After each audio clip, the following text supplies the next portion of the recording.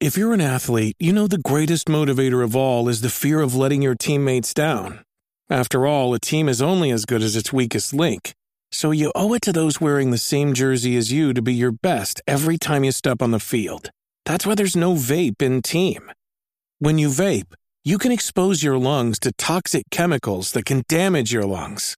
If you're a step behind, the team's a step behind. Brought to you by The Real Cost and the FDA.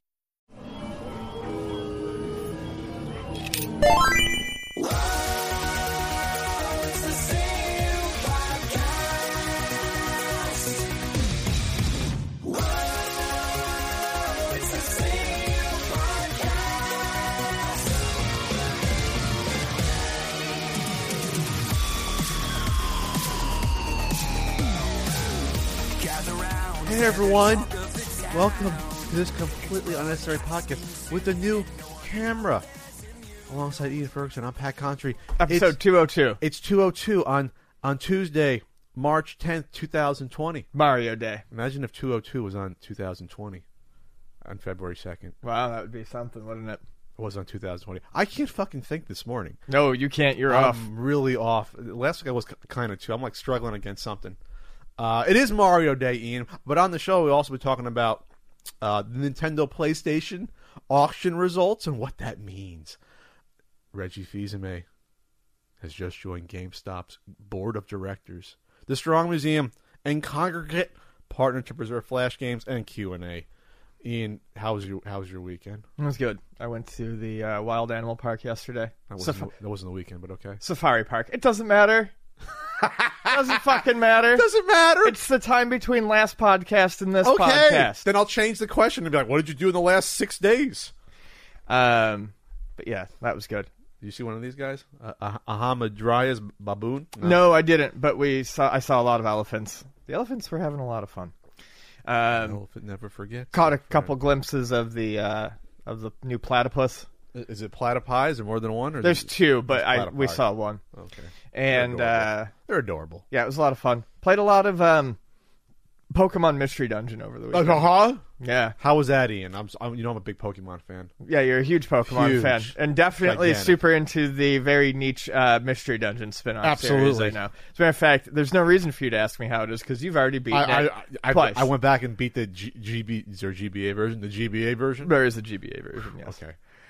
No, it's very good. It's one of those games that I would be hard-pressed to actually recommend to anyone because it's so oddly specific. Sure, you have to like Pokemon. In terms of what it scratches. Yeah, you have to like Pokemon. You have to like the Mystery Dungeon series. You have to like an odd take on the Mystery Dungeon series. They don't... I don't know. It's a series I've always enjoyed, though, and I've already got something like 12 hours in it because it's very easy to just sit down and take a bunch of quests and go do those quests. There's not a lot of filler in these games. It's all, this is what I'm going to do. I'm going to go do it. Watch your stats rise up. Watch things happen, and you rejoice. And you go, yay, I've accomplished something. And then you go and you do more of it. So it's just a very... You fight like skeletons and like... No, ogres? you fight other Pokemon that have gone crazy because of earthquakes. Oh, okay. Yeah. I thought it'd maybe funny if you like dropped them into Dragon Warrior Land and you fought slimes and stuff. That would be very fun. I would like that. Do a crossover there. All right, so yeah, I enjoyed playing that game too, Ian. Mm-hmm. That's Absolutely, great. absolutely. You loved it. Yeah. It's Mario Day, and I got up and I was like, why is it Mario Day, Ian? Ian's like, well, it's MAR and then 10, March 10th for Mario. I'm like, we're just dumb people out there. We're just dumb. We're just dumb. People, saw a milk carton and they were like, "Oh, it looks like it says Mario." I'm like, it's Mario Day.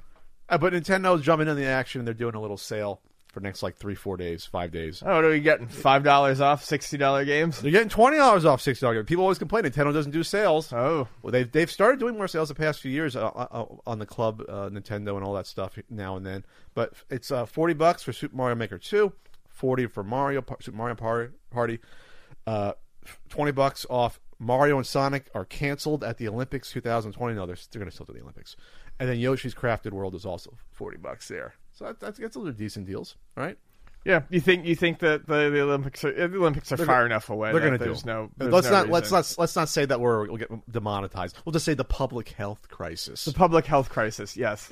We'll say that because a 25-minute intro last week gets demonetized by YouTube because we talk about something for like 37 seconds. It's ridiculous. It's insane. Yeah. Anyway, so speaking of video game violence, good segue, Pat. The APA reaffirmed no causal link between video games and violence. Something we talk about every now and then on the show here. But the American Psychological Association came out and said they caution against oversimplification of complex issues, and no one in the government ever does that. No senators or presidents, no one ever does that. They said this is basically a little press release.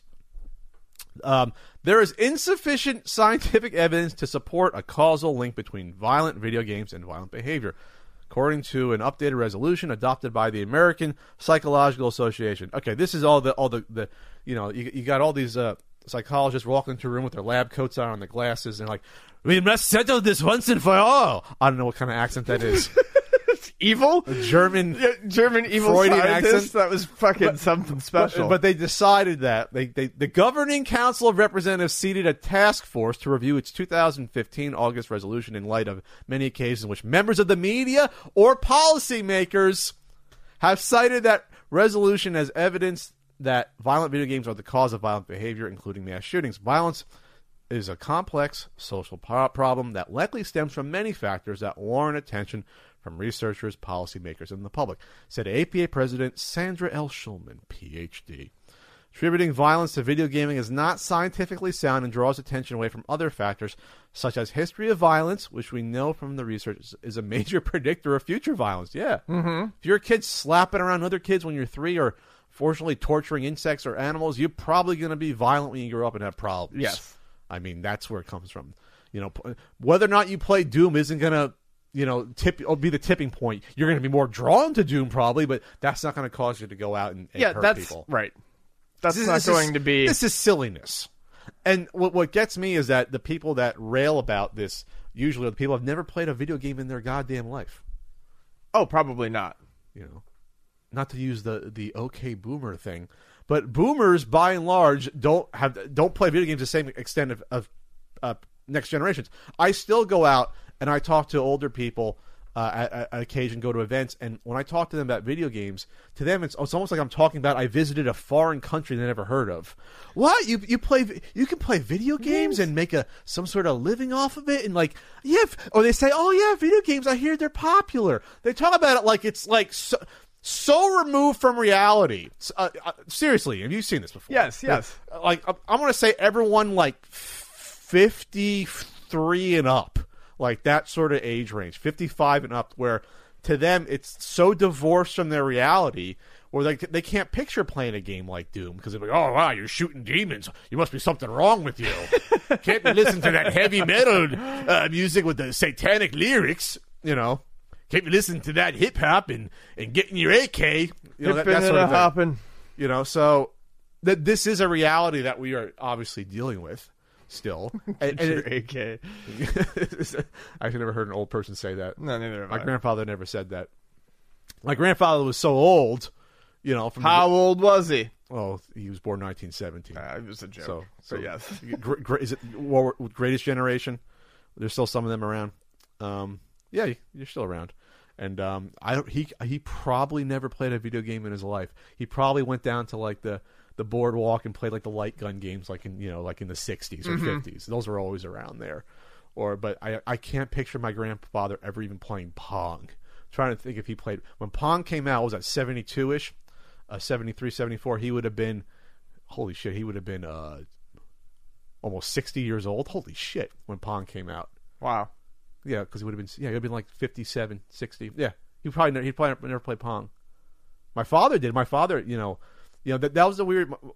My parents' generation, the boomer generation, were the ones that transitioned into maybe they played pinball, and then you had some arcade games come out in the 70s. They had like this, like the solid state games or the games that weren't really video games, right? That you still find every now and like you're on like the air raids or whatever. You're on a conveyor belt track and you're driving on the course. but it's not really technically a video game.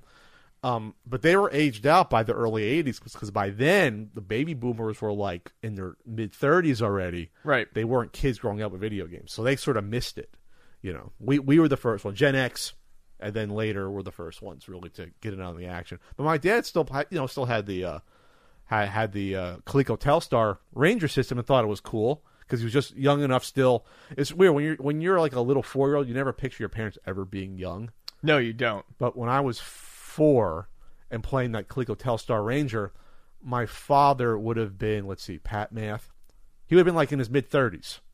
So, yeah, he was still young. He was younger than what I am now. Wow, I'm putting it into weird perspective, am I? Yes. So anyway, that means I should have had a kid by now. Where's my life going? Anyway, I get weird comments online on sometimes. You should have a kid and family by now. And it's like, what? You gonna pay for the college for me too?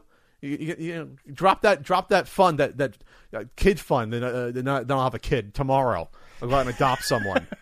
give me $250,000 so I can raise them till they're 20. There you go. Anyway, sorry, what was I saying? Oh yeah. So APA reaffirms position on violent video games and violent behavior. So anyway, anything else? You haven't had anything? Anything to add, Ian?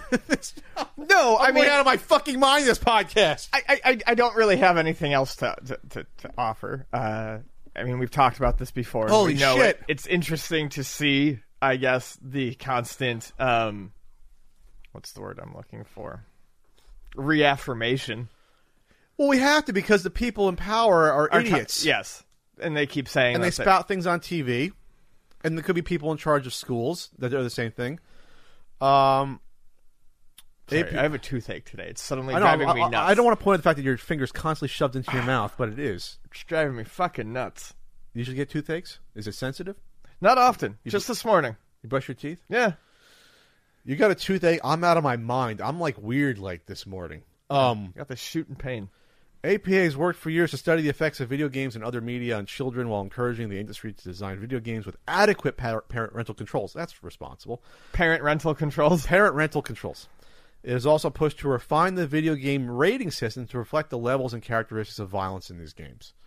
So there you go. APA will continue to work closely with school officials and community leaders to raise awareness about the issue. They're going to do a fund drive. I don't know. A fund drive? I have no idea. They're going to have a booth at the field day. Yeah. They're going to have a, hey, everyone, video games are causing violence. Hey, Timmy, come up and play shoot the guy in the nutsack game. Shoot the guy in the balls. Watch. Well, there was that. Watch him burst. I remember, there was that. Like ripe melons. There was that sniper. Remember that sniper game? That's what I'm thinking. You can shoot the guy in the balls. Yeah, you can shoot the guy in the balls and watch him just rupture. It literally shows. Is it a little far? Because that's not even realistic anymore. It's like if you shoot someone, it's not going to go, let's pause time and see, like in 3D Vectroscope graphics. Either. Yeah, but you know what I mean, though? It's like, that's a little far to me. I'm old man Pat, right? Moving on. I'm OMP. Old man Pat. You down with OMP? I'm done. No, I'm not. For the ladies, OMP means something different. What the hell's happening with my life? All right, Ian. Patrick. Here's our big one. By the way, we're in the podcast portion of the show now. Yes, I don't want you to say it the past month. The podcast portion of the podcast. So, Nintendo PlayStation prototype. Yes, Sony developed it, but we're going to say Nintendo PlayStation until everyone else kills us here. It's fine. It's fine. It's fine, people. It's okay. So, the auction was announced like in January. It was announced. Then it went up for internet bidding. We talked about this before. It went up to like $360,000. Then Palmer Luckey came out within a few days, and Palmer Luckey came out and said, "Hey, I'm the high bidder because I might be doing some game preservation thing, and I preserve better than anyone's preserved before." I don't know what the hell that means. Maybe he's going to come out with something. Either way, bids were then retracted within a few days after we talked about it. What are you talking about? He was like, "I'm the man, Palmer Luckey." So then, I got a big dick. I'm going to swing it around and talk about all this money I'm dumping on shit. Virtually swing my reality dick around. So on March 6th, Ian, was the live portion of Heritage Auctions that, that they do internet bids, but then you could it acts like a real Sotheby's or Christie's, where you have a guy with a little mallet, what have you, and he reads the lot, and then he takes people on the phone. There's people on the phones relaying bids from real people out there. Yeah, like a real auction house, and operators are standing by, literally. Like you have your own private person, like you're watching like an art fucking auction. But they started with the video game auctions, and then they went to I think comic art was headed to that. So it was like a whole weekend event for Heritage Auctions. This was the first time I remember them doing a live one, and Heritage has only been doing this now for about a year. These video game auctions. This is the first time I remember them going to a live one. But I guess when you have a one of a kind Nintendo PlayStation, that's the time to do it. Oh, and it's worth millions. It was going to go up so fast. They had to do this one live because it was going to be the big time. It was going to be the big stuff. They had turned down a $1.2 million offer. They were going to get that big money. They were going to get that $3 million. And then they got fucking $300,000 in what was the biggest wet shit of a live auction I have ever personally witnessed. I was watching. Were you watching on Friday morning? Yeah, no, I felt it deep in my fucking balls. I'm trying not to do too much Schadenfreude today.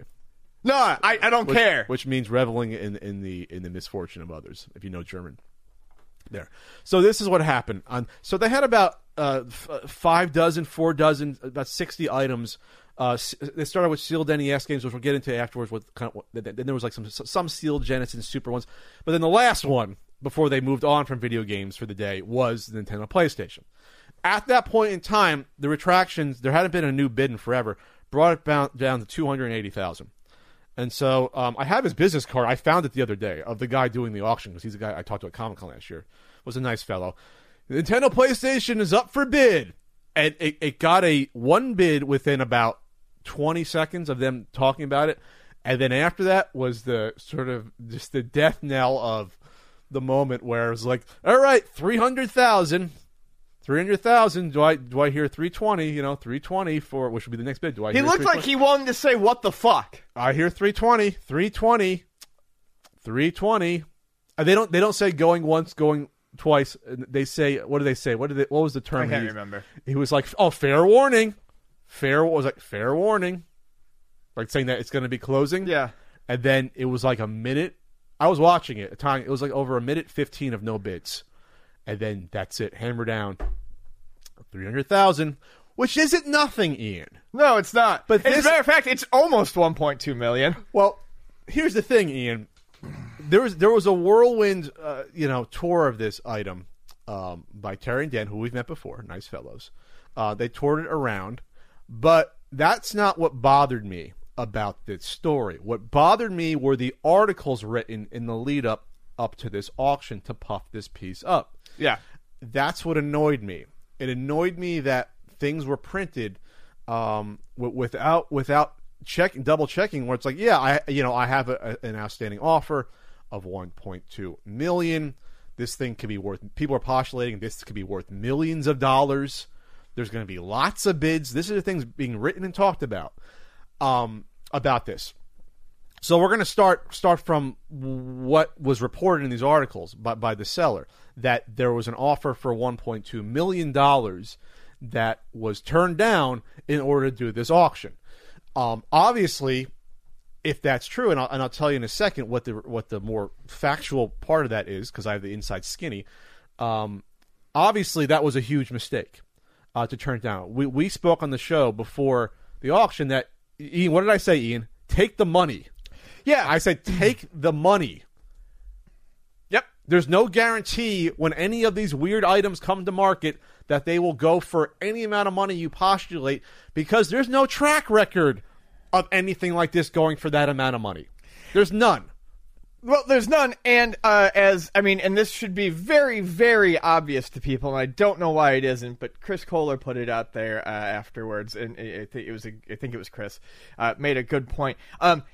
If you want to sell something for $1.2 million, you need one person to offer you $1.2 million. If you want to do it at auction, you need multiple. You need at least 2. You need multiple people who actually think it's going to be worth that to drive it up to that level. Otherwise, the person who offered you $1.2 million is going to get it for slightly more expensive than the person who thinks it's worth. Well, and it's not even the guy who won it. But, which is funny to me. It's funny. Yes, but I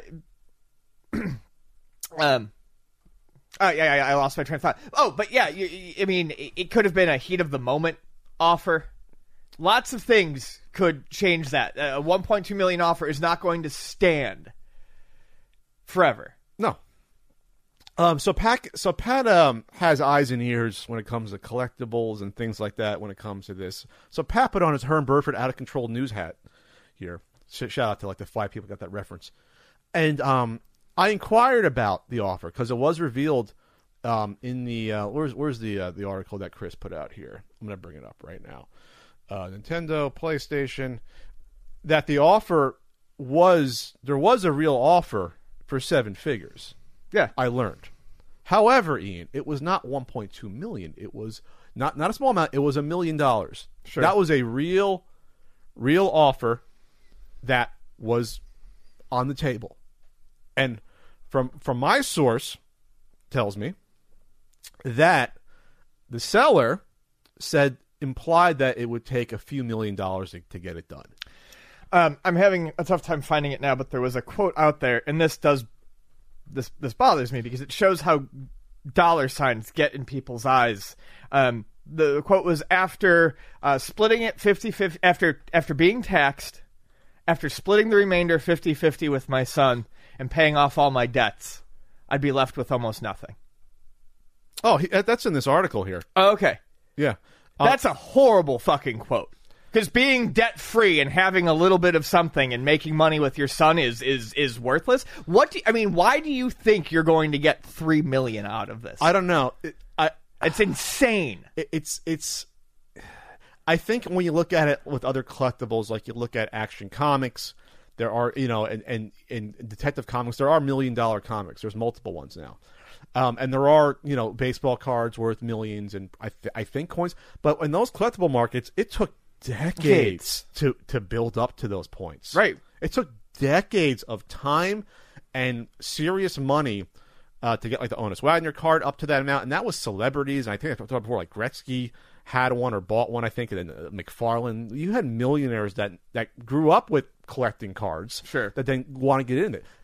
When you have a one-of-a-kind item that's so weird and it's a prototype, and that's why I always said in the past the podcast that be careful pricing prototypes out because they don't have as wide as an appeal as you would think. So even something as cool as a one-of-a-kind that we know of hardware prototype, it could be, maybe some people would be like, yeah, I'd buy that for like 10, 20,000. Like, Ian, if you said, gun to my head tomorrow, would you spend 30,000 on that? I said, yeah, maybe I'll spend 30,000 on that. Sure. To have that. Am I spending 300,000? No.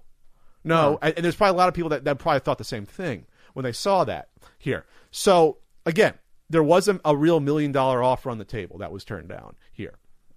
So, another thing I'm going to say for these articles saying it went for $360. No, it went for $300,000. The $60,000 on top goes to Heritage Auctions. Yeah, it cannot be counted. That's not counted as a value. If Ian brought someone to me to buy, say, Snatcher on Sega CD, if the buyer of my Snatcher, that doesn't sound too good.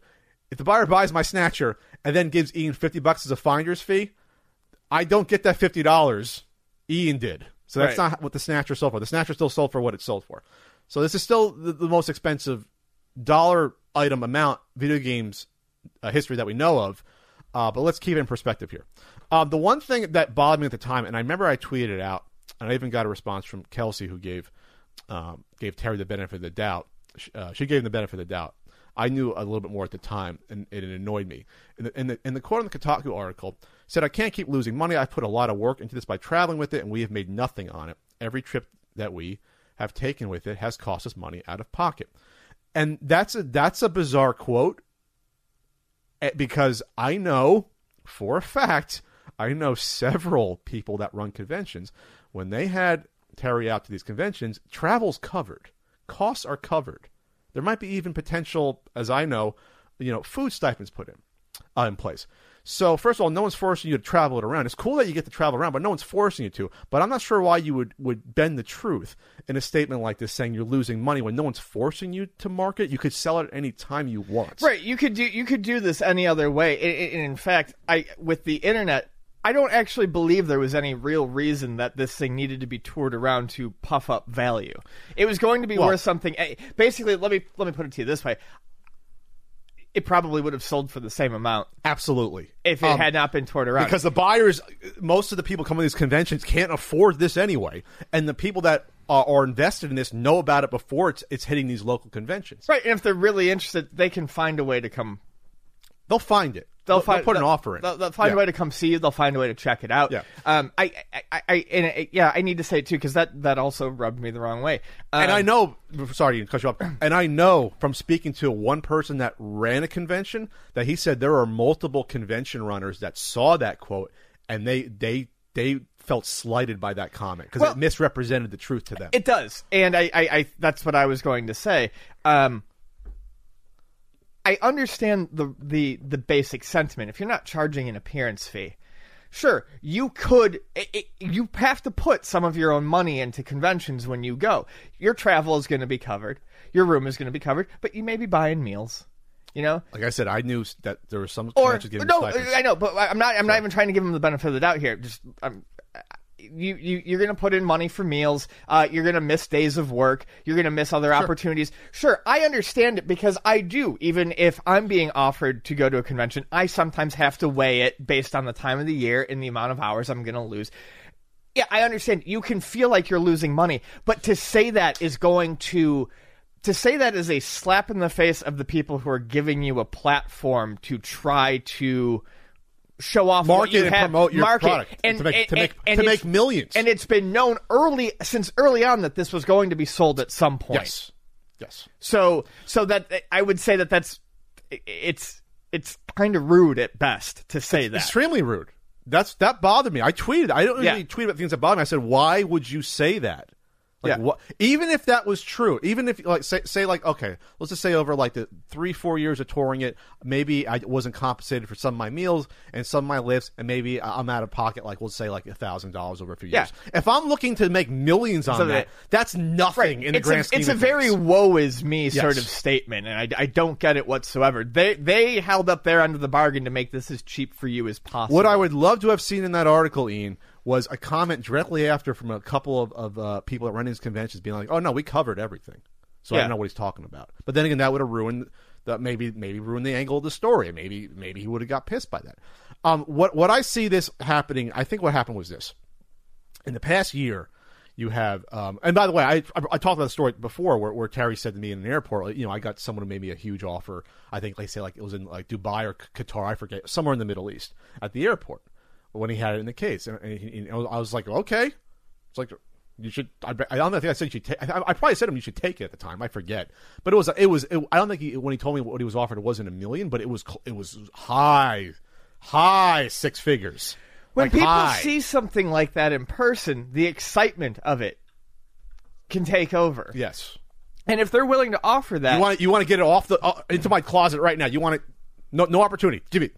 You're going to pay the premium. You need to realize that most people, when given a moment to sit back and reflect on something like that, are going to go, "Who? What was I thinking? What was I? I don't need to do that." Especially because there is no precedent for what this is, and this is the big thing. There is no precedent for what something like this would go for.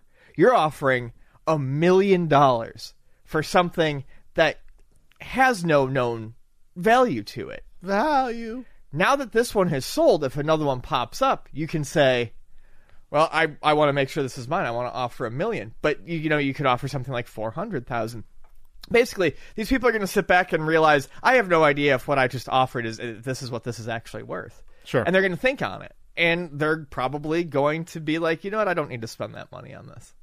Or their passion has passed for what they wanted to do with it. Yeah. I was like, nah, I don't have the ideas. You need to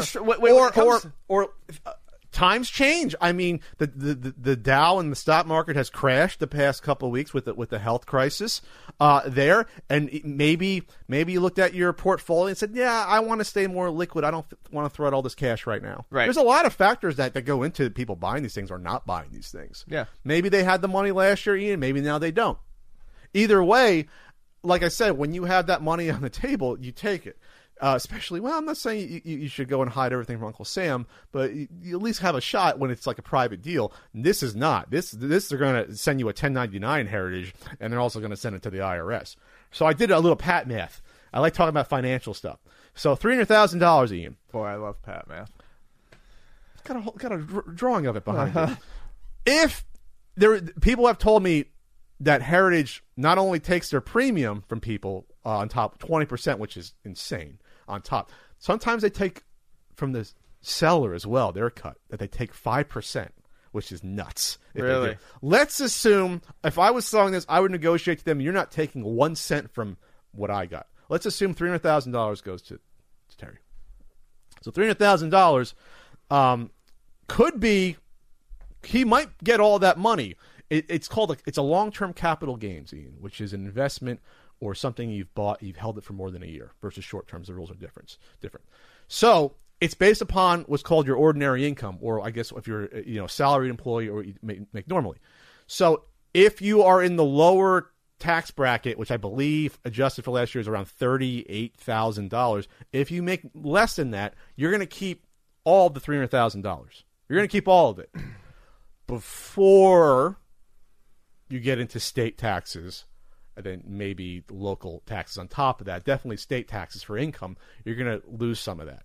That's the best case scenario. Maybe he ends up paying some state taxes, gets it back. Maybe he gets like $275 before he splits or something like that.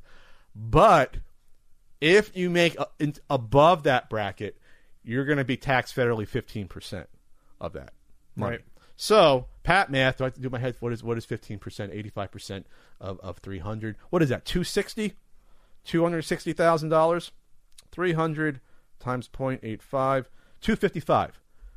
255,000 after 45,000 goes to the good old Uncle Sam, and then you might have state taxes, so maybe it goes down to like 230-ish, something like that. That's what you're looking at potentially in a situation like this. Not to do someone else's taxes. I'm just letting people know that you do pay taxes on things like this. Sure. It's not free, especially when they're reporting everything to the IRS Heritage, because it has to come off their books there. So $1 million versus 300 at most here. That's what you're looking at here. But again, and someone asked me on Twitter, well, the person buying it, for them, what does it mean for the future? We'll talk about who bought it in a second. But the weird thing about items like this is that you have no idea what this is going to sell for next time. No. It could sell for more or a lot less. We have no clue. When it's a one-of-a-kind item that's so weird, plus to me was artificially pumped up anyway, who knows? The weird thing about this is that someone mentioned maybe, and I talked about it at the time when it first came out. This is before all the fervor. I said you want to sell this as soon as possible when it's hot. To get as much money as you can. That's what my thoughts were, but I didn't think, I go on record, I didn't think it hit six figures back then, like 4 or 5 years ago. I was like, maybe people sold about like 30, 40,000. I was like, different time, obviously, before all the WADA craze that's happened, Heritage craze the past year. Obviously, I was a little naive to everything, but I do still think that if you had sold it when it was still like mystical versus Ben Heck breaking it down and fixing it up and then trying to do, remember the Kickstarter they tried to do for the book and all these other things. Did that happen? The book, the Kickstarter happened. We talked about the Kickstarter, but yeah. the book didn't happen. They didn't hit it. Okay. But then touring it around. I mean, not to. I don't want to slam how this was treated, this item, but I was shocked at some conventions to see it literally out in the open on table, like on a regular table. Sure. And then people were just allowed to have controllers and play it with the TV right there. They could literally, Ian, yank the fucking controllers and bring it to the floor, like without that much effort if Sure. they wanted to. There's a picture online of someone having a drink seated right next to what you think's $1 million item. So thankfully nothing really bad happened. No maniac tipped over a table or by accident. No one dropped the fucking thing and cracked it. Thankfully it survived all these trips. Like, thankfully. But it's a weird thing when you see it out everywhere. The level of mystery and esteem to me drops considerably. Well, I think it's that, but it's just excitement levels tend to die over time. And with this being a prototype thing that never came out, despite being an interesting piece of video game history, there's no real nostalgia for it. There's no warm feelings about it. There's no fuzzies. No one had a Nintendo PlayStation growing up. My uncle had one, Ian. What are you talking about? And it's just it's. I don't know how to exactly say what I'm trying to say here, but yeah, it's hard to build up feelings. So much of this video game collecting stuff is based on nostalgia and warm feelings and remembering and stuff like that. To have a one-of-a-kind item come out that has nothing really attached to it other than has a what-if historical value. Right. And, enough actual information about it at this point to fill a few pages. Yeah. It's hard to feel any real attachment towards this. And the longer it's out there and the longer people see it, I honestly could see if this goes away for a while, I could see the value of this, or at least the excitement of it, declining. I think for most video game players, collectors, people who are in the scene, the excitement was actually just seeing that it existed. Yes. Because some people either had heard about it, forgot, or a lot of people didn't know about it, the story. Right. Chris Kohler did a great article tracing the history, which is online. It's also in a certain Super Nintendo guidebook that breaks down the relationship between Nintendo and Sony, the development, how it all ended, and things like that. So at this point, we know the story. Yeah. Now this is just verified, like physically, that this was, a period in time, a moment in time where the video game industry shifted from a potential, like it's like Back to the Future, alternate 85 versus the 85 goes back and Biff's running Hill Valley. The time that it shifted, it splintered off the time, the time frame there. So who got this, Ian? This was video game collector Greg McLemore, who founded Pets.com and Toys.com during the .com boom. Damn it, Ian! I was born 5 years too late. I would have been a .com, millionaire. Damn it! Anyway, these guys are great. These guys are great. Well, I mean, like they made so much money off of like a lot of these guys had these websites and did stock offerings based on fucking nothing, and everyone bought their stocks, and they were millionaires. That's what happened with it. Remember the Pets.com Super Bowl commercials? Yeah. Remember watching them? Like, how is there a Pets? How is there? Speaking of the good thing, that wasn't Nintendo PlayStation. Why is there a Pets.com commercial? These companies aren't making any money, and how is this possible? Because idiots thought that they're the new best thing. Well, it was the Bitcoin of their early 2000s. That's how .com tech stocks were. Anyway, so it's the single most expensive thing I've ever bought outside of a house, McLemore told CNN Business in an email. I believe I got a great deal. To me, it was worth it, especially when combined with the rest of my collection, the whole of which tells a story I want to save for society. McLemore's collection includes coin-operated arcade games like Atari's Pong, which is the first commercially successful video game. I guess if you don't count the Odyssey. I guess. Nintendo PlayStation is blah, blah, blah, blah, blah, blah. Anyway, so this guy's a collector. There you go.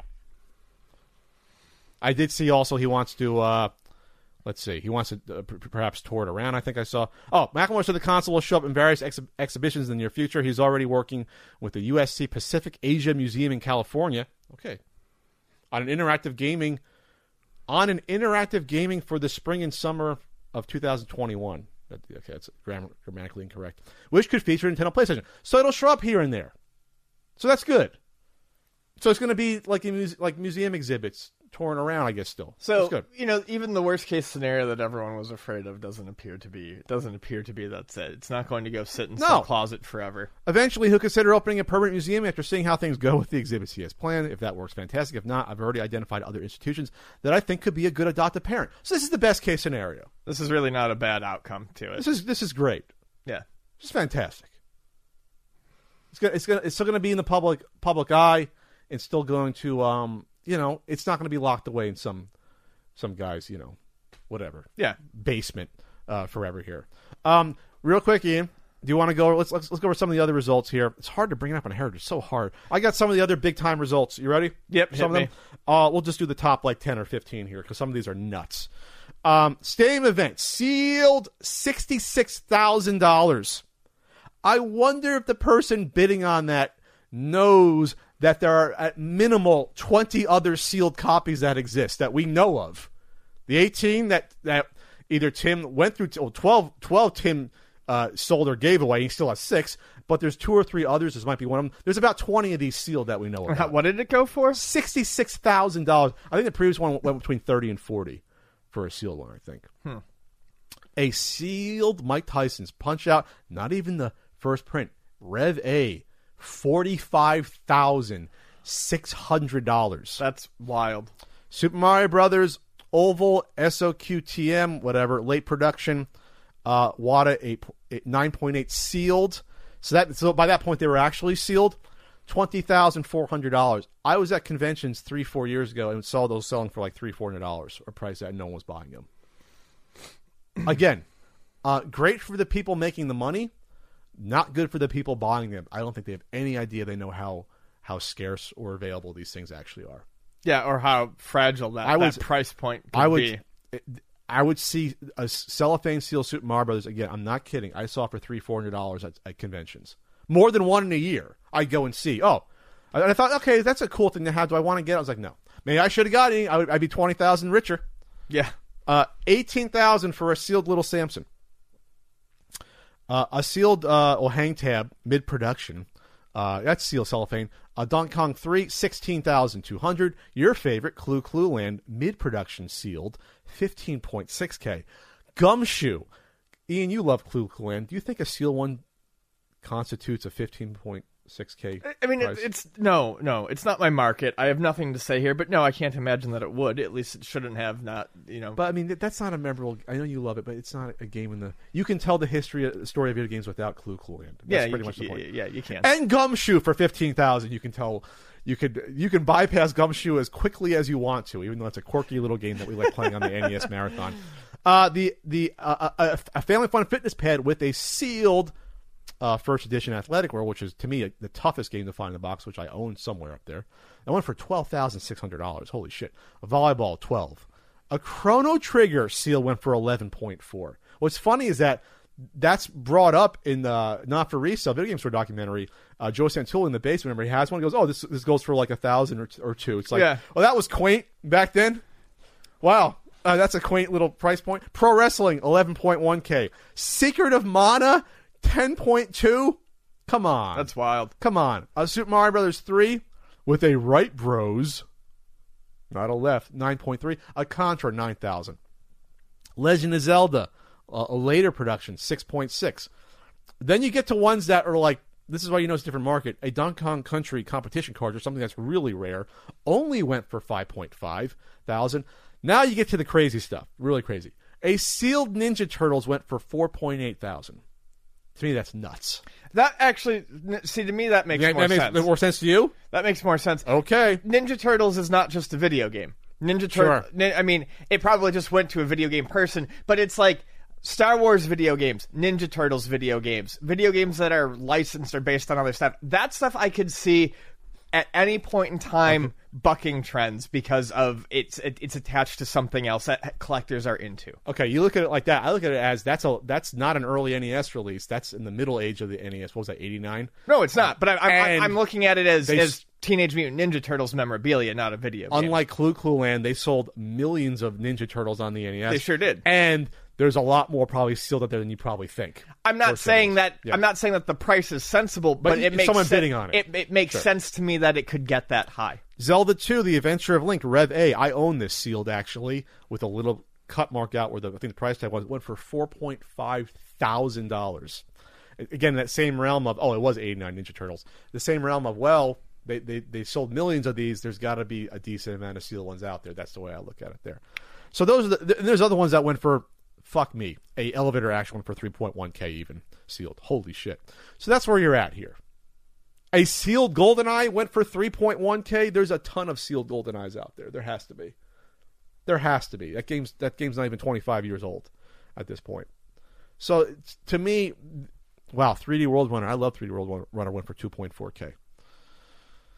So there you have it, Ian. And then it goes down from there. And then ones that you think are the ones that are rare go for a lot less than you think. Some of them, because it's a different market. They're not looking into it. Wow, a sealed Metal Gear Solid on PlayStation went for $1.3K. You know, so there you have it. Here, all right, anything else to add here? No. The test card only went for $9.90. I like the test card. I don't have a test card. I don't have an NES test card still. Really? Weird. I never got one. I bet I won a live auction at SoCal a few years ago, and someone just basically said to me, "I'm going to keep bidding it up," and I'm like, "Okay, don't let you have it for cheaper," because a guy collected a bunch of the test cards. I just want one. I just want one test card. That's all. Anyway, Bases Loaded, Ian, went for $720. Yeah. Ooh. There's not many of those out there. See, this is, again, not to harp on it. This is a weird thing. The Maximum Carnage exclusive collector's edition, you know, the big box you never see, that only went for $780. To me, that's a deal compared to the rest, because you don't find that out there too much. There. Anyway, all right. Anything else to add, Ian? So, is there a moral to take away from this Nintendo PlayStation story? Is not. Oh, I'm sorry. I forgot to add this entire point here. I have no idea, and I'd feel bad for Terry if Heritage talked him out of the private deals. Got in his ear saying, "Hey, you got offered $1 million. That means there's 5 other people that'll build it up, bid it up before that." And Terry might have said, "Well, you know what? You might be right about that. You guys know more about me." But Heritage doesn't give a shit, because Heritage is going to make money no matter what. Heritage makes $60,000 by Terry making $700,000 less. Then Heritage would have made nothing. So Heritage doesn't give a shit about your well-being. They just want to make their money. Yeah, I mean, I don't want to. I'm sure there was lots of people in Terry's ear. I don't want to postulate on that, though. I would say that, I mean, if there's one moral to be taken away from it here, is when you're offered an insane amount of money for something, you take it. You try not to let dollar signs, and I hate to use the word because it has a very negative connotation, but it is what it is in this situation, greed get in the way. There was no precedent, nothing that reasonably told anyone that this was going to be that this should be a $3 million item. Let alone $1 million, besides the 1 or 2 people that offered that much. And one person who offers it, you can't take that. You cannot, even if one person offered it, you cannot look at it and be like, all of these are worth $1 million, or this is what this is worth now. Sure. Even if it's sold, with it being the only one, you can't look at it and be like, this is necessarily worth $1 million, because you have to, without a history of sales to go on, you don't know if it's like we said, some guy got in front of it and was like, screw it, I'm emptying my bank account to get this because I want it now. There is one thing to say about auction, is that by looking at this auction and by it being pumped up, by the news being out there, by people having time, I think you really do have a much better idea of what this is actually worth. Sure, and even with that, maybe because cooler yes, with even that, there's probably some inflation. But cooler heads are certainly prevailing when it comes to an auction that is going over the course of a couple of weeks. And this looks bad for Heritage Auctions that this got one live bid, but as their featured item, this looks bad. Sure. Looks bad, and unfortunately, the people that were just bidding on whatever their Clue lands, it looks bad for them too, because it drags them into it. This is going to be because the rising tide raises all ships or whatever. That this tide didn't rise. It just sort of it sort of just simpered out on this item. I'll go on record. I didn't think it would get only one bid. I thought it was going to go maybe 700,000. It would get up to there. I thought there'd be a few crazy people, but there were no crazy people. That was it. The crazy people were already out of it. Yeah, I honestly didn't think it was going to go above what the original offer was. I didn't think it would actually hit the original offer. I was of the thought that, well, okay, this was turned down. I honestly can't imagine that there's that many people out there that would pay $1.2 million for this. No. So my thinking was always along that lines, that we've seen online, that you need multiple people who want it for that amount for it to actually go for that much at auction. So my guess was that, probably about 700. Yeah. Especially for that brief moment when Palmer Luckey came out and said, "Oh, I'm the big bidder." At that point, I think he said something like, "I'm going to keep bidding on it," or he said something like, "I've got tons of money." He didn't bid on it, right? Which further proves our point that even anyone who's in the moment immediately interested in this could sit back and go, maybe I don't want this for that much money. Or maybe I can't get any use out of this. But I felt, but the thing, that could have also scared other bidders away. I mean, he had kind of made it seem like I'm going to get this no matter what. So why, I don't know. Oh, the bully thing. I always say the bully thing doesn't really work when it comes to these sure. offers. There's always someone that has just as much money as you, or potentially more. This guy from Pets Like I'm has a ton of money, obviously. So he said he got a deal on it. We'll see. We'll see what happens. Like maybe it's one of those things where it comes up for sale like 15, 20 years from now when this guy wants to retire. Then it goes for a couple million because now it's like so far removed, like 50 years away. Or maybe it goes for nothing, because we're all going to be dead by then. We won't care. Again, one of a kind items, prototypes, hard to value. I said that about NES game prototypes for years. So hard to value something like this. Where I feel like if it was turned around and sold tomorrow, it would get $250,000. It would. Well, you immediately have him not bidding on it, so it has to go down. I don't think there's anyone who's out there sitting going, "Damn, I wish." You think so? Palmer's not like, "Damn, I wish I got it." Yeah, I would see 200, 250. And if that were to happen, if it were to be sold again very soon, you would see the, $1.2 million offer that was turned down because they won $3 million drop down to $300,000, and they're like, oh, maybe this isn't as important as we thought it was. Maybe I don't want this. Maybe it's not worth that much. Sure. And then you see this guy not wanting it anymore. Yeah, I think this needs to be held onto for a while for it to actually gain any sort. If it's going to go up in value. I'm talking like it's got to be gone. You said like out of the limelight for 5-10 years. Yeah, I would agree with that. It's got to be gone for a while. Yep. Well, besides the little museum exhibits here and there. Well, that was a fun topic. We're talking about Keeps.com, Ian. 2 out of 3 guys will experience some form of male pattern baldness by the time they're 35. The good news with today's advancements in science, Keeps offers proven treatments that can combat the symptoms of hair loss and help keep the hair you have at half the cost of your local pharmacy. You don't have to go broke to avoid going bald. Keeps offers generic versions of the only 2 FDA-approved hair loss products out there. Some of you have maybe tried them before, but probably never for this price. Prevention is key. Keeps treatments really work. They're up to 90% effective at reducing and stopping further hair loss. The sooner you start using Keeps, the more hair you'll save, so act fast. Many men even experience hair regrowth with Keeps treatments. Thanks to Keeps, you no longer have to go to the doctor's office for your hair loss prescription. Now you can visit a doctor online and get your hair loss medication delivered to your home. No more waiting rooms, no more pharmacy checkout lines. Get doctor attention and discreet drug delivery, all from the comfort and privacy of your home. Special offer right now, Ian. Special offer for everyone out there. If you're ready to take action and prevent hair loss, go to keeps.com/CU podcast to receive your first month of treatment for free. That's KEEPS.com/CU podcast. Get going out there. Prevent that hair loss. All right, Ian. So Reggie Fils-Aimé of ex-Nintendo is ex-president of Nintendo of America, is now recently joined the board of directors for GameStop, which is struggling horribly, along with 2 new board members that were not mentioned. Or at least they're not. They're mentioned, but they're not as important. They're not as important to the topic. Hey, I feel bad. George Sherman, Bill Simon, and J.K. Szymanczyk. George Sherman, chief executive of GameStop, says the board refreshment and governance enhancements.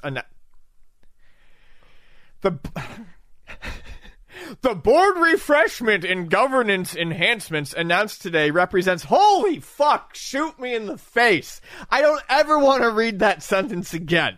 Represents an important milestone in GameStop's transformation as we continue to evolve the company's business strategy for long-term success. It's our buddy George from AutoZone. Board refreshment and governance enhancements. Do these people talk like this all the time? Through memos in the office, they do. Why do people talk like this? Because it has to be very formal business speak. But it's bullshit. Everyone laughs at this. Everyone knows business speak is a joke. You have shareholders, and you have to make sure the stock doesn't plummet by looking like a crazy person or saying something off color. Whenever Elon Musk does something really strange, the Tesla, the stock goes nutty because he says weird shit and he gets in trouble. You got to be careful. Hey, if you want my money, I need you to speak like a fucking weirdo to me at all times. Ian. So here's the point, Ian. Man. Reggie Fils-Aimé is going to be on the board of directors. Before people go nuts, what does a board of directors actually do for a company? A board of directors oversees the direction of a company. It's a board. They vote. I'm not sure how many GameStop has. A company like this probably has at least 10, I'm guessing. They vote on the direction of the company via usually the CEO. If there's like a vote of no confidence, they can fire the CEO, get a new one, other high-end positions like that. A lot of times, the president or CEOs of the company are also on the board of directors. Sometimes they do more than one thing. But a board of directors person, usually, and someone might correct me if I'm wrong, they're not involved in day-to-day business. They're not clocking in every single day on a 9 to 5. That's not what a board of directors person does. Right. So Reggie isn't like going, all right, guys, let's dig in and save GameStop now. You're going to be that. No. That's what the CEO does. That's what the COOs do. Right. That's what they do. The board of directors are like, okay, this is the direction I want you to go. They're like the managers of the CEOs and COOs. They fucking refresh and enhance. So what's happening here? Obviously, GameStop's in trouble. Obviously, they're going to have their fiscal quarter, fiscal year just ended, or it's going to end, I guess, end of March. That's how they do it, whatever. Financials are probably coming out early April. I'm guessing. It's going to be bad. It's going to be bad. It's going to be a bloodbath. It's going to be a bloodbath because they already announced they're closing certain stores. They're going to be closing a lot more than that, and people are going to be losing their jobs. So to me, maybe this is a hedge against the bad news, saying, hey, we got Reggie. Reggie was around during Nintendo's, rising from the ashes with the Wii and the 3DS, and it's like, yeah, that's true. It doesn't mean Reggie's going to be able to turn around GameStop, though, being on the board of directors. And I think because Reggie is built up as this, person that everyone knows, I think people I saw online were acting like this means that Reggie thinks GameStop can succeed. No. This is what happens. Okay, so real quick, this is Reggie's tweet. The gaming industry needs a healthy and vibrant GameStop. I look forward to being part of GameStop Corp board and helping to make this happen. I mean, that doesn't tell you anything. That's market speak. That's business speak. I didn't see that tweet from Reggie. I have to find that. That's business speak.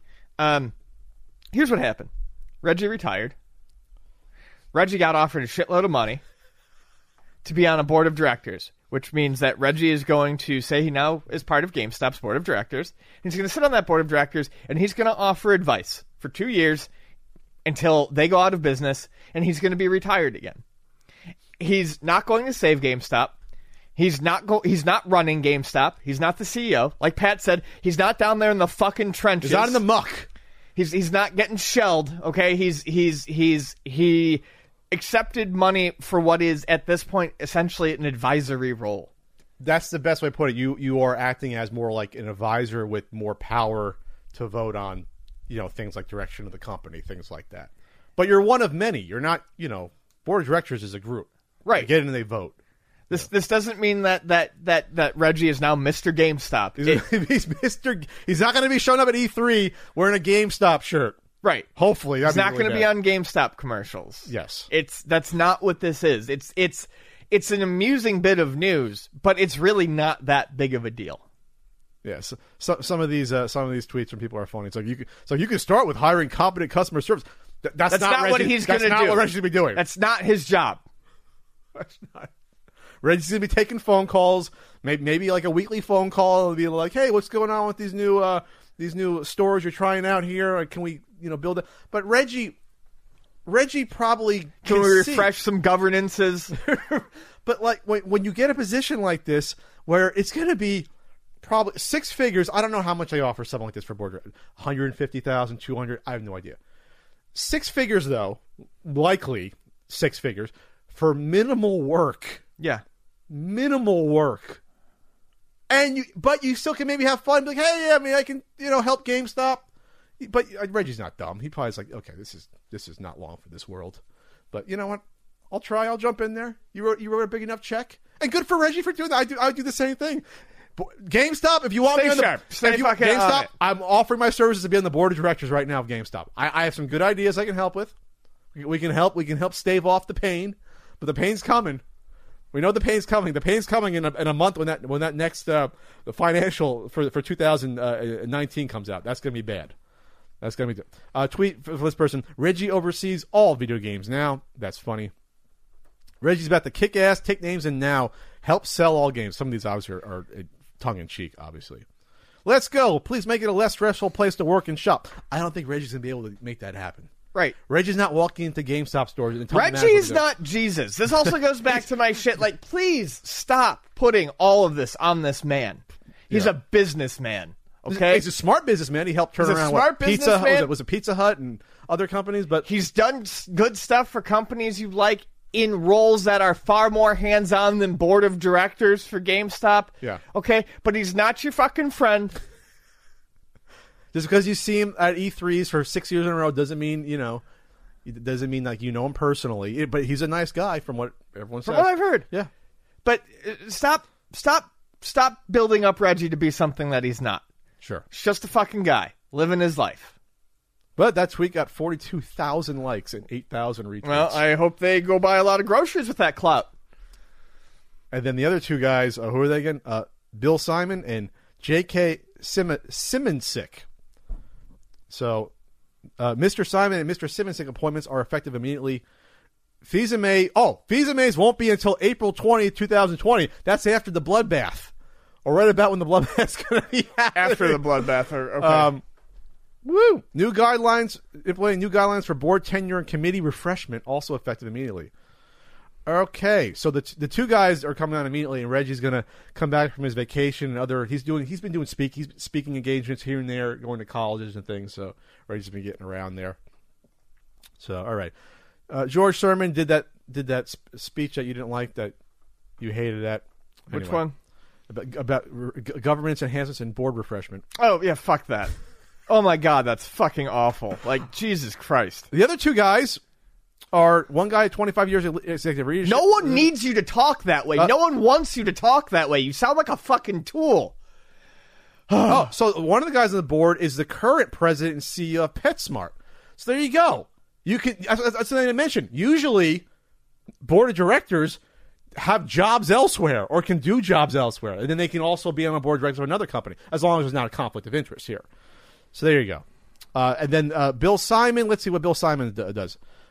He's a senior advisor at KKR and Company. I have no idea what that is. Not going to guess and know what that is. Maybe that's like a financial place. So there you go. They got some good people getting in there, but I mean, this should have happened 5-6 years ago.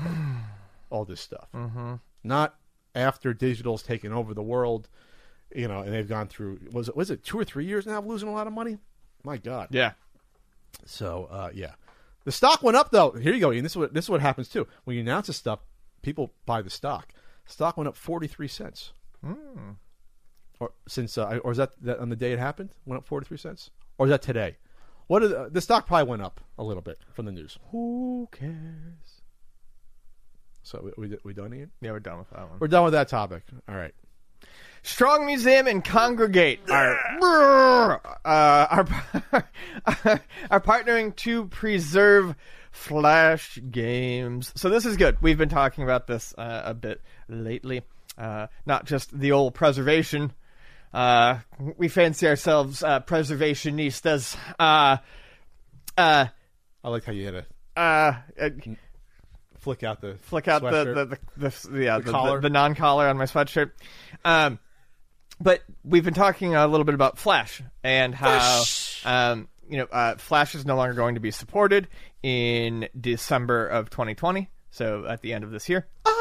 And all of those crazy stick figure fighting games and porn games are going to disappear and not be useful anymore. Yeah, like a blackjack game out there. It was easy to do. Yeah. Now, if you download them and you download a Flash player, you can use them. But we need to, there is a need to get all of this stuff together and make sure it's accounted for. So, excuse me.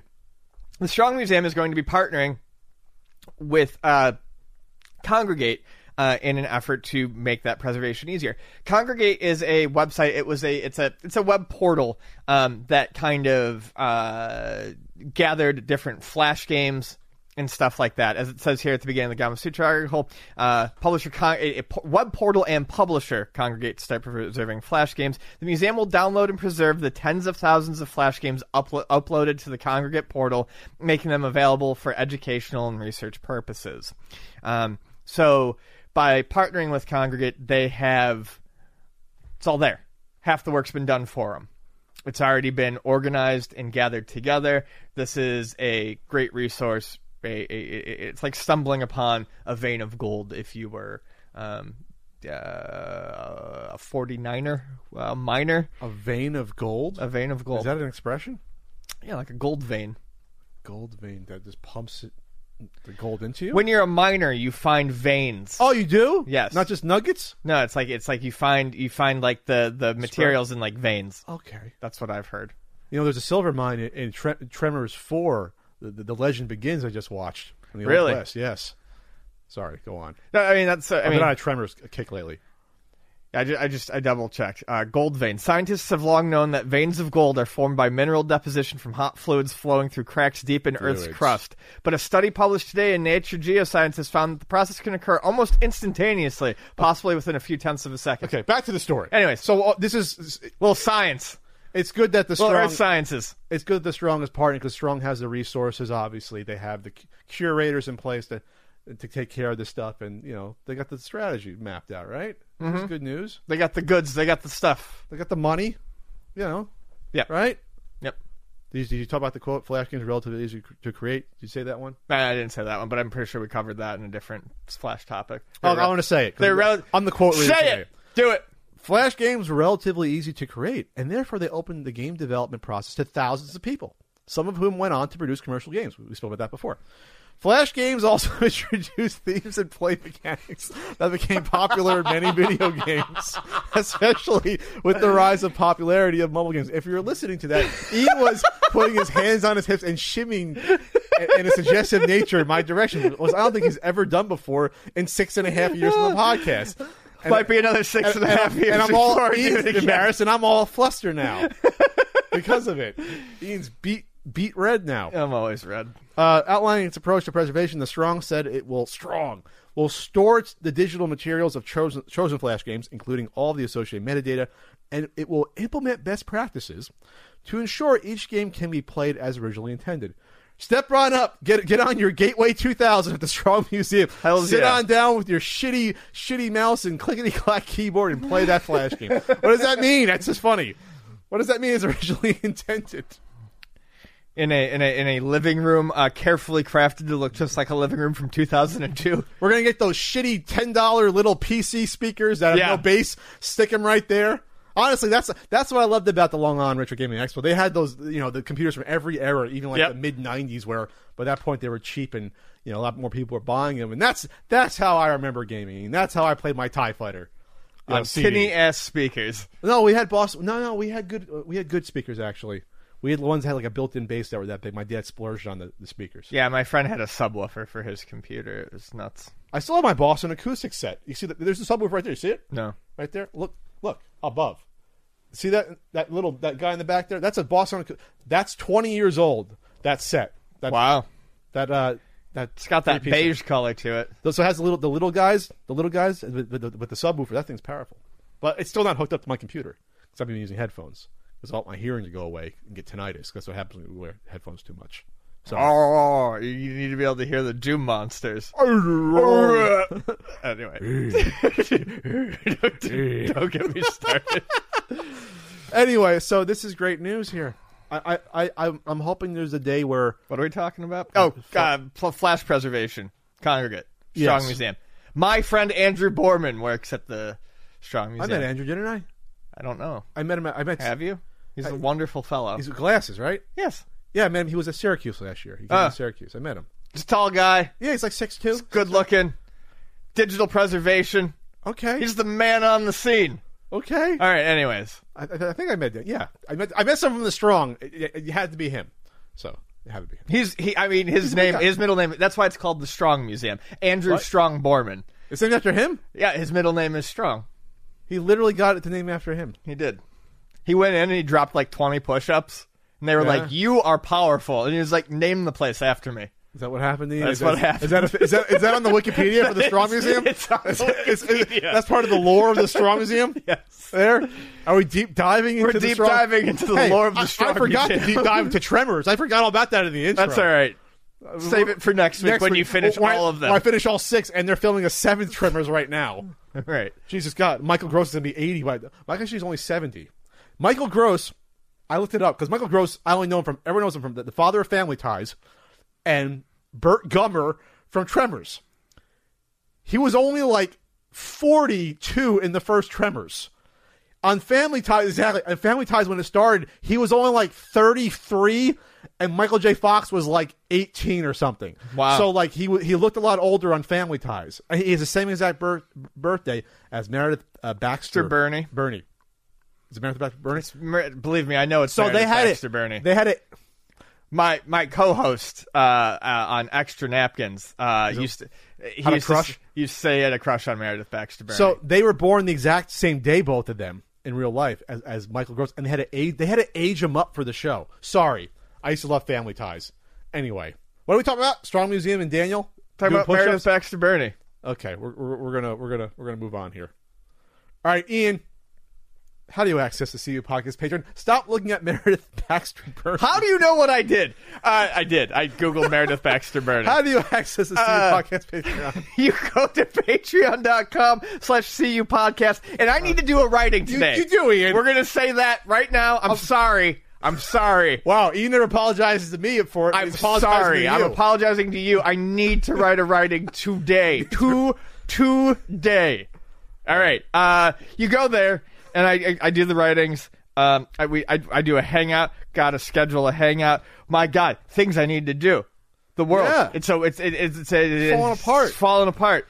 Health crisis. Meredith Baxter Birney is not there.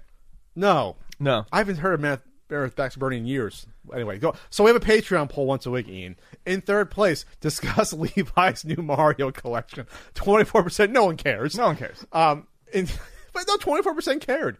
In second place, 33%. Oh, man. Will we ever see another major console that is not Nintendo/Sony / Microsoft? Only 33%. That's actually strong for second place. In first place, 43%. Finally, movie/TV properties that should not, for whatever reason, have not been made into video games. Ian, what are some IPs out there from movie or TV that should not have ever been made into? Fucking Cool World probably shouldn't have ever been a video game. At least on the NES, because that was more of a kiddie console. Yeah. Was that on Genesis as well? It was on Super Nintendo. It was on NES and Super Nintendo. Also, why Cool World? Well, one, there's not really a game there, but it's also very, very. It's adult. It's adult. Yeah. It's racy. Another one that always gets me is Toys. The movie Toys, the Robin Williams vehicle Toys. What was that about? The bomb? It didn't do well. That was on Super. Was that on Genesis as well? Yes, it was. Okay. What was Toys about, Ian? It was. I'm trying to remember exactly. It wasn't a video game movie. A high-tech toy factory falls into the hands of an army general who turns the models into killing machines. The deceased owner's children know what's afoot, and although apparently powerless, have to find a way of bringing down the night. Actually, that sounds like it could make a video game. It could make a video game, but it's a little complex in the thematic yes. offerings that are going on for a video game, right there. Kenneth Zevo, the owner of the Zevo Toys Factory in Moscow, Idaho, is done. What the fuck? And I guess so. I guess they bring in Robin Williams to save it. I guess it bombed. By the way, I've never seen this movie. The budget was $50 million. It made only $23.3. That lost a lot of money. Robin Wright was in it. Wow, young Robin Wright. Nice. Joan Cusack was in it. Michael Gambon was on it. Gambone? Is it Gambon or Gambone? Gambone. Anyway. Did he just die? Is he still? No, he's still alive. Oh, okay, I didn't know that. Anyway, that sounds like a weird. But it's called Toys, so we got to put toys in the game. Right. And you shoot tanks and stuff. I don't know. Yeah, that's a weird one. Hit me. Oh God, I want you to save me. Hit me with one. The one that I'll stick with NES. Hudson Hawk. Was an R-rated movie, violent movie with some weirdly violent moments in it. I love Hudson Hawk. That was over the top in its comedy, but it was violent though too. And they decided to make that into an NES game because a lot of kids, saw the Hudson Hawk movie when it came out. No one did. That movie bombed, actually, when it came out. It's a fucking great movie. you can say what you want. I've only seen bits and pieces. Bad idea for an NES game. Whether or not that's it's an absolutely awful idea for an NES game. You want to know something? I like the first level to Hudson Hawk. With the dog? The first level in Hudson Hawk is interesting because you have to play the game very stealthily.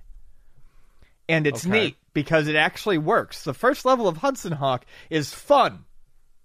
That's right, I said it. Fun, with an emphasis. It's got some fun to it. But I'm going to lower my volume. But they don't keep up with that as the game goes on. They try to make it more action-packed, and the game controls like absolute dog balls. Controls like dog balls? Absolute. You're using the dog balls? Absolute dog balls. Thumbing those dog balls? Thumbing those dog balls. Just fucking... Ew. Gross. Let's just stick with the NES because you can go through half of the movie games don't belong on the system. Nightmare on Elm Street. I like the game. Probably shouldn't have been an NES game. Originally, you're supposed to be Freddy and kill kids. That would have been inappropriate, probably. That probably wouldn't have got past the censors for that. I would have been fine with that. Would have been okay. But you know what? The way it's structured, it's still fine for kids. It's kind of scary for kids though. I think it's a great port of. I mean, how is he going to port the movie to that? Friday the 13th to me, that gets into a little more inappropriateness when it comes to the NES because it's like collect the hatchet and the fucking and the machete and things. It's like okay, now you're veering off into the R-rated a little bit much. But again, for a game like that, that's probably the best thing you could have done in terms of there. You know what shouldn't have been ported over? Back to the Future because it's a horrible game.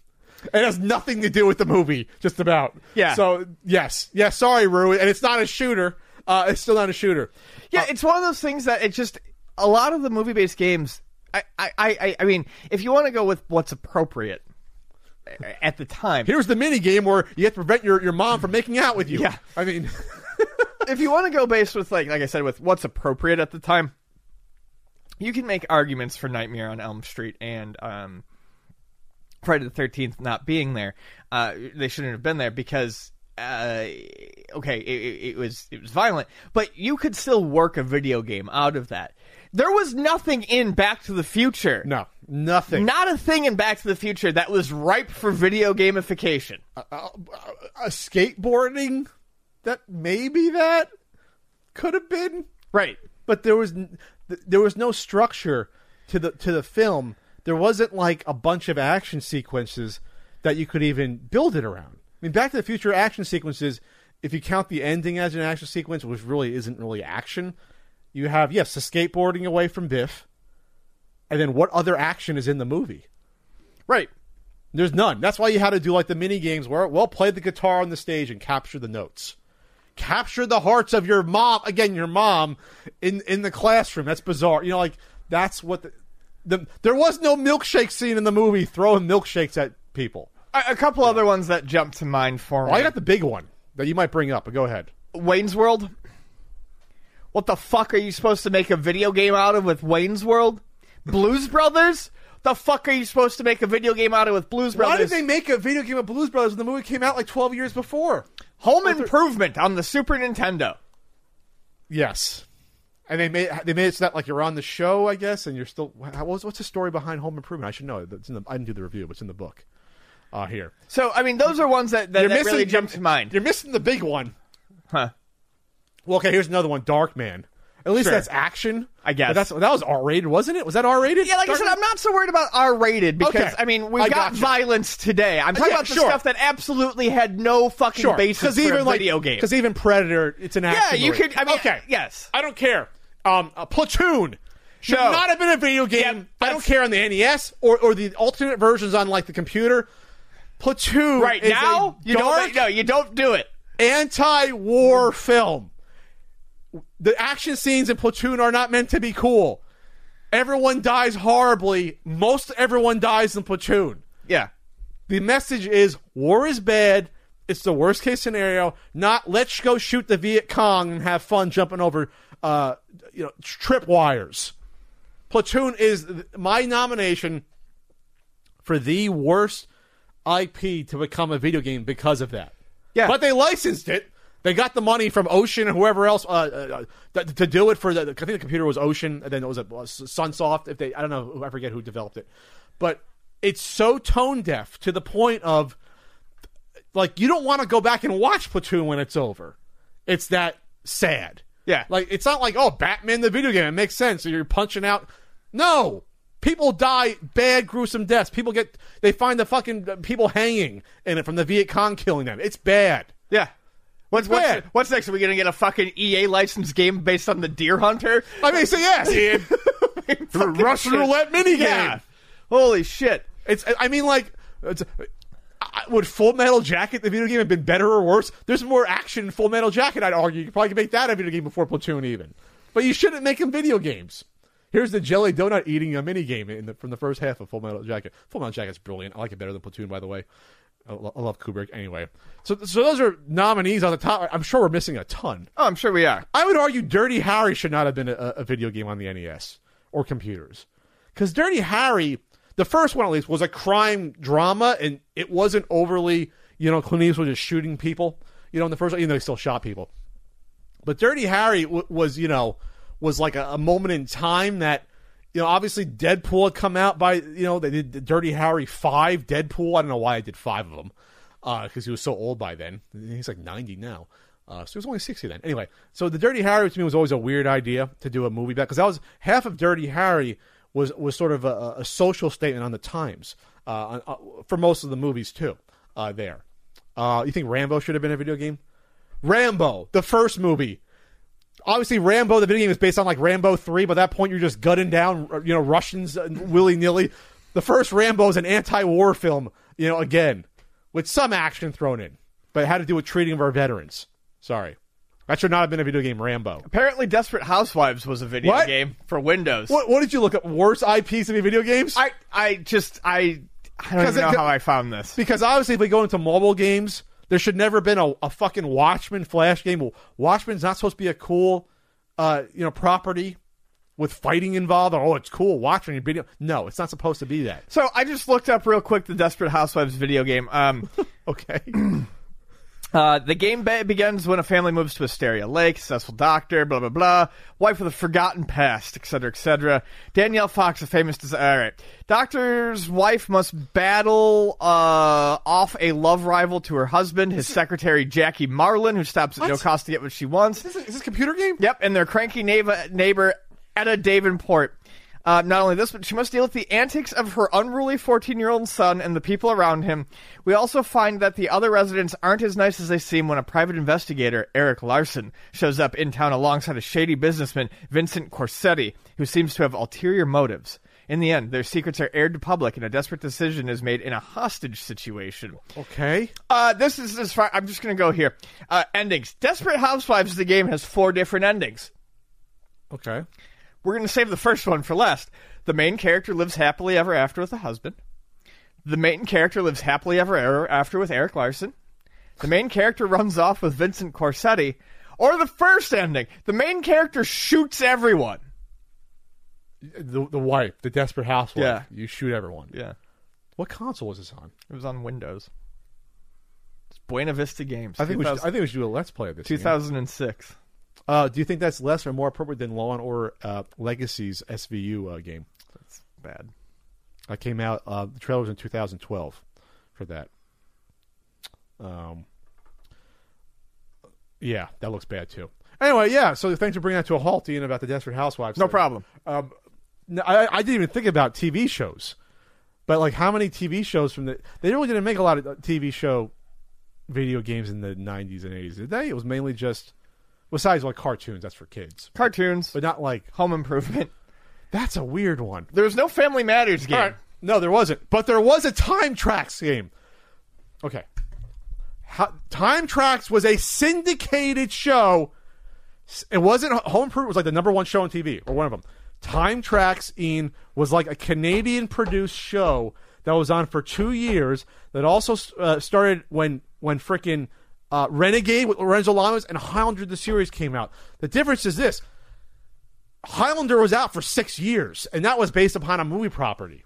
Ender has a shitty cartoon that came out. So Highlander had like a renaissance. There was no Highlander the series video game when that made sense a hell of a lot more than Time Trax. But Time Trax was action, I'll give you that. But Time Trax was not that popular. So I don't know how that became a video game and Highlander the series was not a video game. I say that as a diehard Highlander the series fan because that show was way better than it had any right to be when it was out during then. Then they did the shitty movie that combined the movie and TV, and it was horrible. But anyway, Time Tracks is a bizarre. There's a lot of bad SNES games like that. Mm-hmm. Like Bebe's Kids. Oh, yeah, there was a Bebe's Kids. I forgot about that. There was. Yes. One of the worst games according to a certain Super Nintendo guidebook. Yes, there was. The Super Nintendo was that weird point in time where I think the tipping point was where you had a lot more, and I guess you can pull off more animated stuff, so you had more of those properties, and, it was a weird time for licensed properties on the Super Nintendo. What are you looking up? Meredith Baxter Burney? Time Tracks on SNES. We've seen that come through a few times, and I've always uncommon. I always just assumed it was a racing game. No, you didn't know it was no. Nope. It was an action show about a guy like in the 24th century that goes back in time to capture fugitives from the future. It comes back in time, and he has like a virtual reality thing, and he can stop time, and he has a little a phaser built into it looks like a fucking car fucking alarm thing in his hand. From Malibu Interactive. Good old Malibu. They put out some quality titles back then. Yeah. Actually, Time Tracks technically was a good game. I reviewed it. It was actually one of the only games I had known at the time that there was a slow motion power up thing. Not many games had that, especially back then. So you can actually slow down time, but you're still going quick, but everything else is slowed. It was like on a meter sort of thing. Very interesting. I like that game more I think about it. Sorry. Anything else? Any other? Super Nintendo had some weird freaking things going on. No, I'm good. We didn't mention any Genesis ones at all. It's a great system. There was no IPs that shouldn't have been on the Genesis? There probably was, I'm sure. I'm just not thinking of any off the top of my head. You think we bring up Total Recall? Total that should not have been no. Total Recall is a weird one because that's not really an action. It is action, but that's... Again, I'm not concerned about violence. I'm concerned about is there anything to make a game out of. Well, because RoboCop's really violent. RoboCop, you're playing as RoboCop makes sense. Sure. Total Recall is like, well, you got to find out who, like, if you're really the guy, and then you got your wife starts shooting at you, and then you start killing people horribly. A lot of it's Paul Verhoeven as well, coincidentally, ultra violent. That'd be like there's got to be a Titanic video game. There's got to be a Titanic movie video game that's inappropriate. Not that I'm finding. I thought that movie was inappropriate. Titanic movie video game.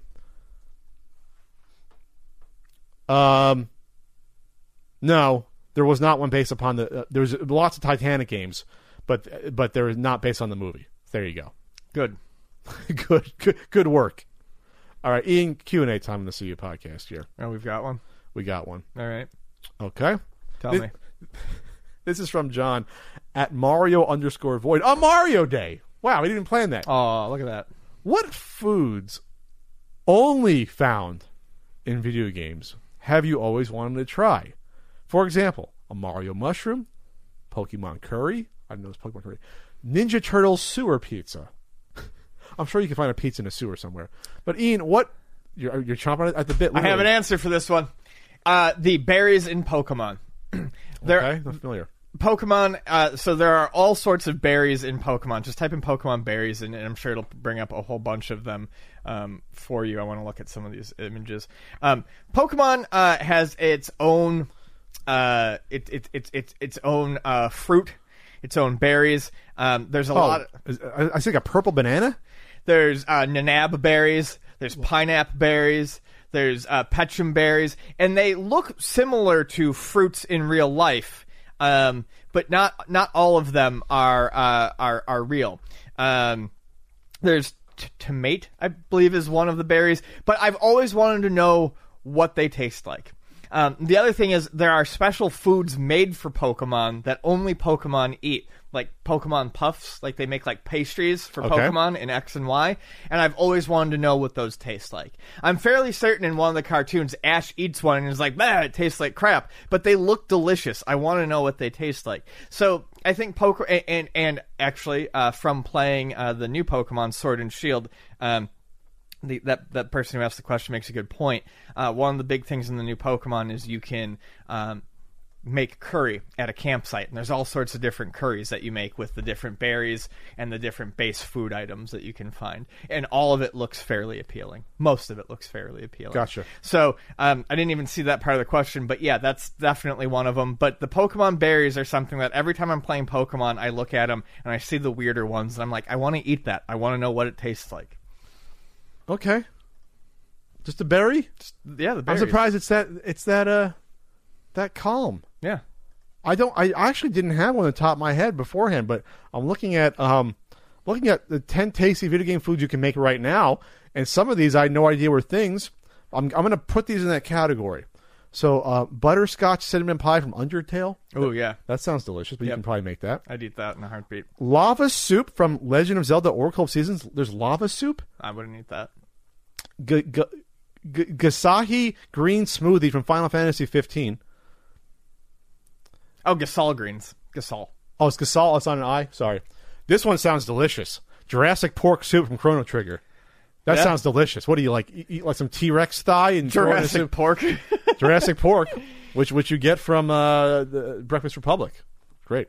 They actually have that there. Braised river beast from World of Warcraft. That sounds good. Just to put on a spit. Sea salt popsicle from Kingdom Hearts series. Stupendous stew from Super Mario Odyssey. I don't remember that. Did I get across that? Hot dog sushi from Mother 3. That sounds not delicious here, but all right. Stupendous stew is when exploring the Luncheon Kingdom Super Mario Odyssey, the kingdom's central landmark is a volcano with a pot on top. That is where the residents create the stupendous stew, an incredibly tasty-looking concoction. Level 1 chef has extensively researched this stew and recreated it in real life. So this is I'm looking at an article from fanbyte.com, B-Y-T-E, where they look to reproduce foods here. Absolute Shadow Ramen from The World Ends With You. I thought of another one, too. In Monster Hunter, there are these cats. They're called felines. Please don't tell me you eat the cats. No, you don't eat the cats. The cats cook. They're chefs. And in all Monster Hunter games, there's usually like a restaurant in your hub town where you can go pay the cats to cook you a delicious meal. That sounds amazing. And they will pay you a delicious meal. They have little hats on? Yeah, they oven mitts? Yeah, no, they're great. They're great. Let me see if I can find a good picture of feline chefs here. Yes. Chef Cats Monster Hunter? Yes. They're like normal little cats? Yep, basically. And they're fantastic. And the food they make always looks very good. And I would definitely eat their cooking. But that's not something you can only get in a video game. Well, I mean, I can't think of any place else where I can get food cooked for me by a cat. You're also getting the various monster meats cooked for you. Oh, okay. Those only exist, in the game. So yes, absolutely counts. Like a giant turkey leg, but a monster leg. Yeah, exactly. God, those turkey legs are good. There's one convention I went to that actually had a giant turkey leg. I ate it both days. Did you really? Yes. Because it's like $7 for like a pound and a half of meat, turkey meat. It's healthy. Yep. I'm trying to cut the carbs down the past month. I dropped a few pounds here. The Mario mushroom, you can find that. I mean, you can find the mushroom in real life to sort of alter your state of mind. Yeah, just like you can. I mean, the sewer pizza in Turtles is not that different from anything. I was going to say sewer pizza is just delivered pizza that you find in the sewer, right? Yeah. So that's what was it? Pizza Hut, that was the one they sponsored for the Ninja Turtles on NES, Ninja Turtles 2. So you can find Pizza Hut in real life. I have not had a Pizza Hut in probably 25 years. Yeah, it's bad. Is it worse than Domino's? It's way worse. Yeah. I remember Papa John's being. Papa John's is gross. I remember it being better. Oh no. I've had 40 pizzas in 30 days. Anyway. Is that it? I thought we were getting more mileage out of this. Yeah, we answered it better. Can you find everything in Bubble Bobble that you eat in Bubble Bobble? Pie, martinis? Yes. We answered the question better. Because technically the curry can be made with beans or sausages in Pokemon. So we did better than that by saying the berries in Pokemon, which are genuinely their own unique thing. The food in Monster Hunter is its own unique thing. We did good. We did. Local Boy makes good? Yeah, Local Boy does good. Does good? It makes good. Makes good. Okay, there you go. All right, well, that's it, I think. That's it. For this CU podcast. I guess I can say it by now that because it's going to be announced that the SoCal Retro Gaming Expo is going to be postponed due to the public health crisis. Yes. That's ongoing. That's, to me, the proper decision. I'm not sure when it's going to come back. So if you were planning on going and seeing Ian and I, sorry about that. But with all the wackiness going on right now, I mean, they canceled the tennis tournament in California. They canceled South by Southwest. They canceled South by Southwest. That's big. That's the whole town of Austin. I think Harvard just came out and said that no more classes at Harvard. Like you could just online classes the rest of the semester. They're forcing kids to leave their dorms by I think like the end of this week. So the point about this is to not to panic, to make sure this doesn't get to the tipping point where people will be panicking. That's why all this prevention stuff is happening. Because once you get to the tipping point of the propagation of a disease, and then all bets are off. You can't clamp it down. Right. That's why they're trying. I mean, all of Italy's locked down. So that the entirety of Italy is locked down. All of the country, a major country, is locked down because it really grew within a few weeks. It went from like 20 people to like thousands having this COVID-19 virus. So.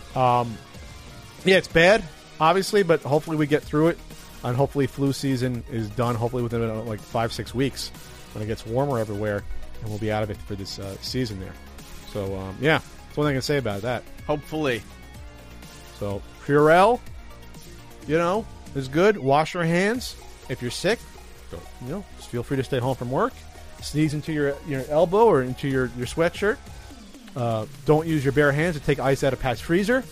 And that's my pieces of advice. I'm just going to use my mouth to suck the ice cubes up, and then I'm going to spit them into my glass. You might as well be fucking doing that when you're using your hands. It's the same germs. Anyways, for Ferguson, I'm Pat Constantine. We'll talk to you next week. Bye.